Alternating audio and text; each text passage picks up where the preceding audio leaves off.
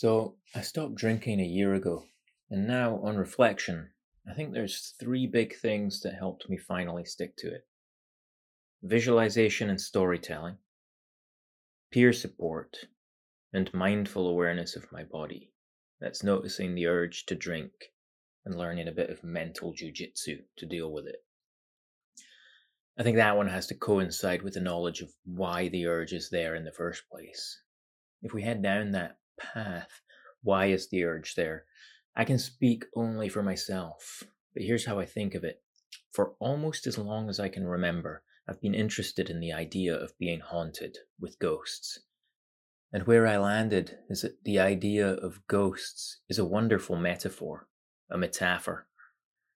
I've written about some of it, scenes associated with fear, anger, embarrassment, or pain. Scenes that played back in my head, popping up for my entire life, like little film snippets flashing up on the wall from an old projector that flips on seemingly at random, but it was probably never completely at random. Those scenes still flash up from time to time, but having worked at least some of them into words, their effect on my emotional systems has diminished, I think. That organizing into reasonably coherent stories is an exercise which puts us in some control of those flashback scenes, as we render them outside our own heads. Some of those words have made it into a comic or two. Those are the ghosts in the machine, the wee gremlins, devils that we're better off knowing, looking directly at, capturing, and pulling them out from the complex gears of the machine and describing them, at least in a journal. Talking of journals, if I look back to the start of 2023, I had decided to try to at least not drink for January. After that, I was going to take one day at a time. I had tried to cut down drinking before. I'd done 3 months here, a week or two there, since I was in my early 30s.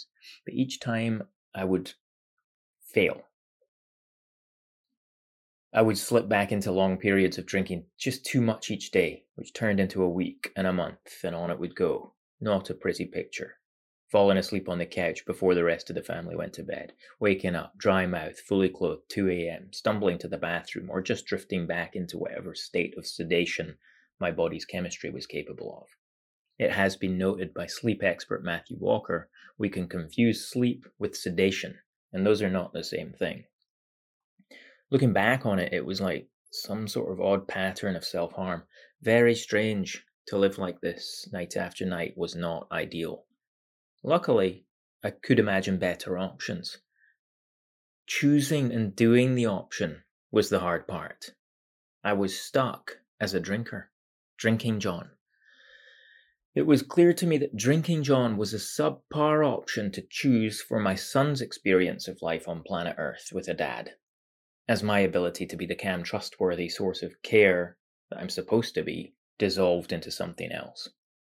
Something unreliable, inconsistent, frustrating.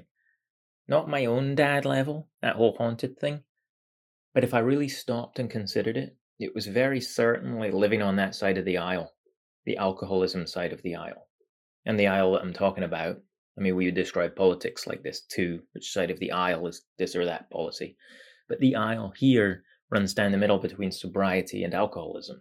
And if you can walk that aisle, dipping a little on the alcohol side, but mainly staying on the sobriety side, good for you. But for me, doing that was taking way more energy than I'm willing to give it at this stage of the game. So for now, I'm just staying on the sobriety side. It's easier that way. I like myself better on that side. So it had taken many tries, much pondering, false starts, but I finally managed to stop for a day, then a week, then a month, now a year. I might drink tomorrow, but I have a feeling I won't bother, because that would be pointless. I've been drinking for years at this point. I know the way it goes. I've got it.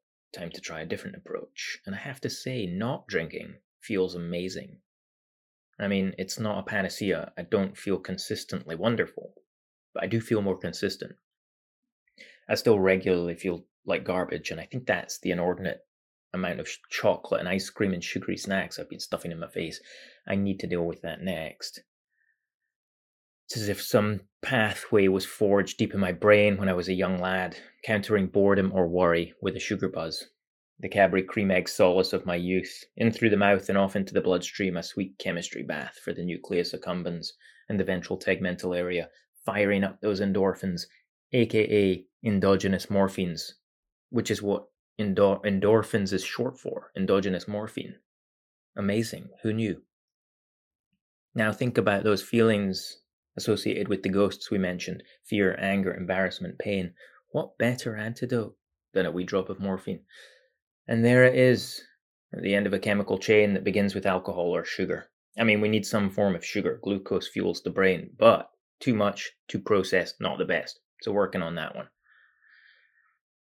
I should also say, keeping alcohol out, I don't feel absolutely wonderful emotionally. Anxiety still flares up like an over-ranging old race car engine at all sorts of moments.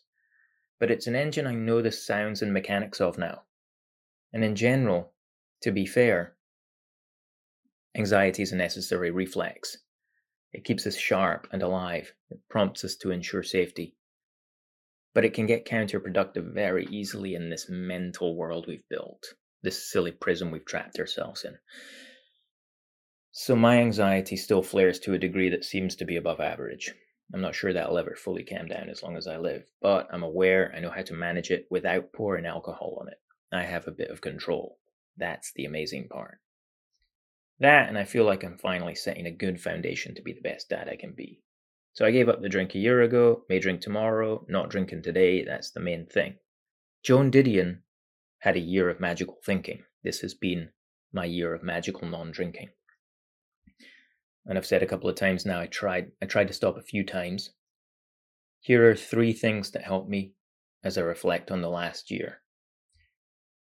In a bit more detail, visualization of a desired story that I'll be able to tell myself years from now, when, with some luck, I'm an old man. Fiction, a myth of the near future. I used the old noggin, the creative cortex, the special little thoughtful brain cells up on the top shelf inside the skull. I used that slower acting, energy intensive, but powerful piece of kit to create the story I wanted to tell many years from now. I imagined myself in the future, in my 80s. Halley's Comet has come back, and Ivor and I have gone to find a place to view it together.